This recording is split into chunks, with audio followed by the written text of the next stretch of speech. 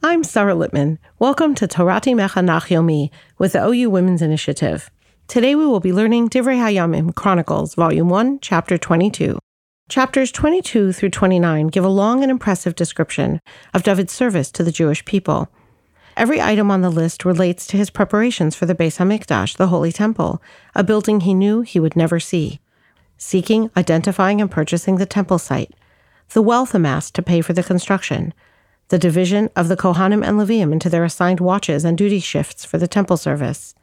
The appointment of administrators to oversee the resources and personnel. His eloquent charge to his son Shlomo and to the national leaders to fulfill their responsibilities to build and to maintain the Beis HaMikdash. Divrei HaYamim is framing this hachana, this preparation and planning, as the highlight of David's monarchy. It's the triumphant climax of a productive and holy life. The Midrash in Devarim Rabbah says, David said to himself, just because God said to me, Ata lo sivne es habayis, you will not build the holy house, am I going to just sit here? So what did he do? He motivated himself, and he prepared everything necessary before he would die. As we learn, it will become obvious that we're reading about a national project of enormous magnitude. If this many heads of departments are required, the total resources and workforce recruited was tremendous.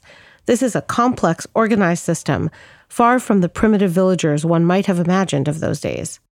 Verse 1 of chapter 22 is actually the concluding sentence of the prior chapter, and I have included it there. I've commented previously on the non-Jewish source of the chapter breaks. So we will begin here with verse 2. David says to gather all the foreign residents living in Israel, and he assigned them as stonemasons to hew dressed stones for the building of the house of God. These Gerim are not Gerei Tzedek, converts to Judaism. They are Gerei Toshav, descendants of the Canaanites who stayed in the land, forsaking their idol worship and committing to the 7 Noahide laws. Specifically, say Ralbag and Mitzudos, these are the Givonim that we learned about in chapter 9, also known as Nisinim, who were assigned originally by Yehoshua to be the stonecutters and woodcutters for the temple. Verses 3 and 4, and David prepared large quantities of iron for the nails of the doors of the gates and for the couplings, and vast quantities of copper, beyond weighing, and innumerable cedar logs for the Tzidonim and the Tzurim brought large quantities to David. Verse 5, and David said, Shlomo v'ni na'ar varach, my son Shlomo is young and tender. V'habayis livnos la'Hashem lahagdil lamala l'shem u'l'tiferes l'chol ha'aratzos. And the house that is to be built for Hashem is to be so exceedingly great that it be famous and glorious in all lands. Therefore, I will prepare it for him now. And David prepared greatly before his death. According to Seder Olam Rabbah, Shlomo was only 12 years old when he became king a year later, so he would have been about 11 years old at this time. David's charge to Shlomo is a very serious matter.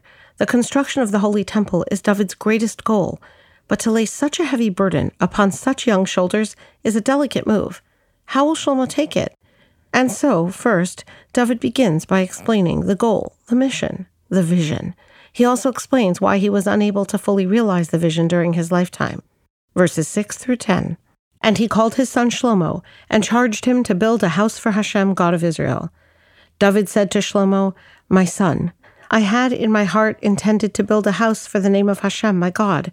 But the word of Hashem came to me, saying, you shall not build a house for my name, for you have shed much blood upon the ground before me. Behold, a son will be born to you.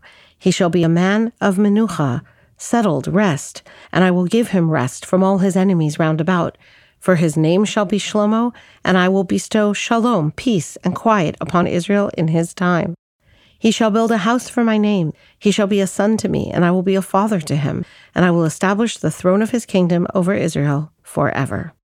In verse 7, the very first thing David says to Shlomo is, Bini, my son. Here we have a Kri Ksiv. The word is written one way and read another. It's written Bino, his son. It's read Bini, my son. As we've learned before about the idea of a ben, a son, or a bas, a daughter, it is one who continues to build upon the edifice of the parent's life. This is a fundamental teaching across Divrei HaYamim, but perhaps never more so than right here. Shlomo, the king of peace, is the direct product of David, the king of war. One gives birth to the other. Beno, he is his son. Shlomo quite literally will continue David's legacy as his bane, his son, his even, his building block. Shlomo will build upon the edifice of David's life work, not just figuratively, but absolutely literally by constructing the Beis HaMikdash, the Holy Temple, David's edifice for God. He is Beno, his son, his builder. In this passage especially, the intertwined meanings of son, ben, and livnos, to build, are very striking. And so here in verse 7, my son, it was in my heart to build a house for the name of God. And in verse 10, God says, Hu yivneh vayis lishmi, he will build a house to my name, and he will be to me a son. The Abarbanel comments on why the cascade of events occurred, leading from the counting of the Jewish people, to the plague, to the angel of God coming, to the purchase of the threshing floor of Aravna the Yevusi, to the construction of the Mizbeach, the altar, and finally the preparation for the Beis HaMikdash. Says Abarbanel, David worried all his life, trying to understand and to know where would be the place of the Beis HaMikdash. And because his heart worried inside of him about this, the Jewish people assumed that because of his sins, God had prevented him from building it. And therefore, at the very end of his life, Hashem wanted to give David honor. He wanted to make him greater in the eyes of his people Israel. And so it was that God caused the salvation of the Jewish people from the plague to come by way of David, by way of his prayer, by way of God answering his prayer by showing him the location of the Mizbeach, the altar, in order that all should see that David, in fact, has been graced by God's favor in his search for the site for the Holy Temple. And so God caused it to be that David was able to purchase the location on which to build a house for God. He was able to give his son Shlomo the blueprints and the design for the entire construction. He was able to give him the silver, the gold, the copper, the wood, and everything else that would be needed in its construction. And in this way, it becomes as if David himself built the temple. And all of this was at the very end of his life. It shows that God loved him just as much in his old age and at the time as he approached his death as he had when he was young and vigorous. This entire cascade of events, beginning with a punishment for the Jewish people, leads to a flaming public validation of David's love for his people and God's love for David. Rabbi Eliyahu Dessler, in his classic work, Michtav Me'Eliyahu, quotes our sages as cited in the Yalkut Shimoni in Shmuel Beis. When David heard God's word that he could not build the Holy Temple, Ki damim rabim shafachta, because you spilled much blood, David became afraid. He thought, Nifsalti, I've become invalidated from being able to build the temple. I'm damaged, I'm defective because of the wars I fought. Now, David knew well that he had only ever fought wars according to the instructions of the Torah and the Sanhedrin, the halachic court. You cannot lose out by doing the right thing. So David's fear was not that he had done something wrong, but that he had harmed himself, his midos, his personality. Perhaps he had had a subconscious desire for personal gain in his fighting. Maybe there was a desire for fame, control, vengeance, booty, or some savage satisfaction in battle. David, the author of Psalms, self-aware to the point of transparency, had his service been deeply flawed all along? Nisyare, he was terrified. What an awful thing if it were true, if he himself had become puzzle, invalid, self-serving. Amar lo HaKadosh Baruch Hu, but God says to David, Lo sivne bayis lishmi, ki damim rabim shafachta arza lifonai. You will not build a house in my name, because you've spilled much blood lifonai, before me, meaning for God's sake, not your own. Chayecha heim lifonai kekarbanos. Your avoda, your service in doing battle, is just like offerings on an altar to me. When an action is done lifnei Hashem, before God, it means that it's 100% worthy to be before God. There's no selfishness, no ego at all to be ashamed of. Amarlo, so then David asked Hashem, if so, why can I not build the temple then? Amarlo HaKadosh Baruch Hu, God replied to him, if you would build it, it would last forever. It would be indestructible.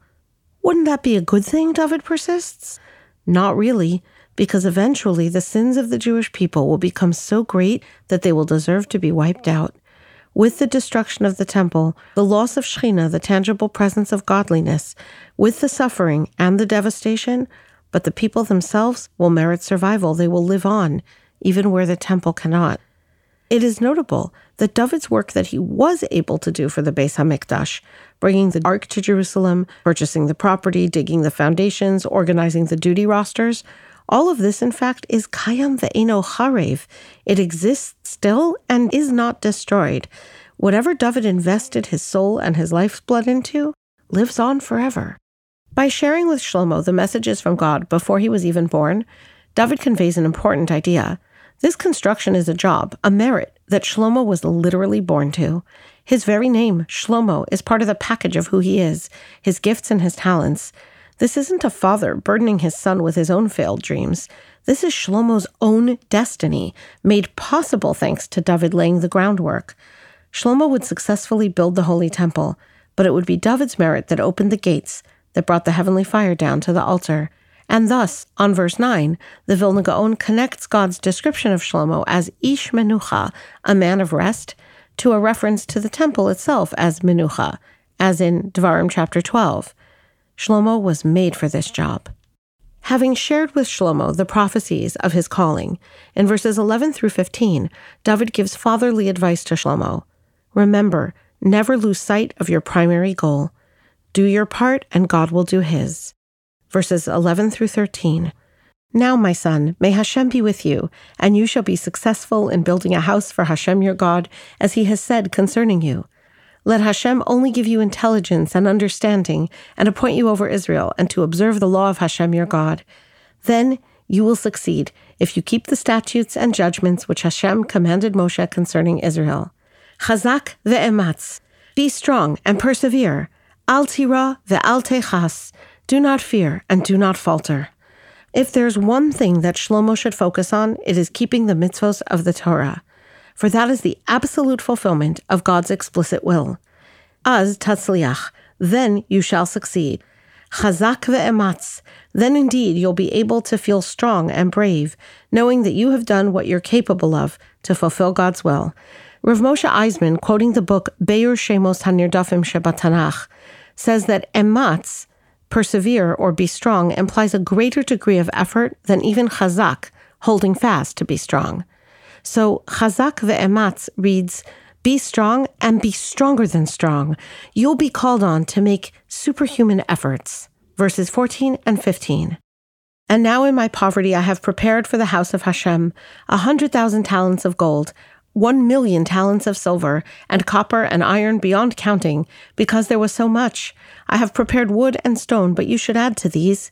And with you will be many workers, quarrymen, stone and wood masons, and every craftsman for every manner of work, for gold, silver, bronze, and iron beyond count.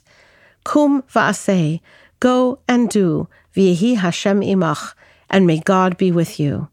David opens the 30th chapter of Tehillim saying, Mizmor Shir Chanukas Habayis LeDavid, a lyrical song celebrating the dedication of the house built by David.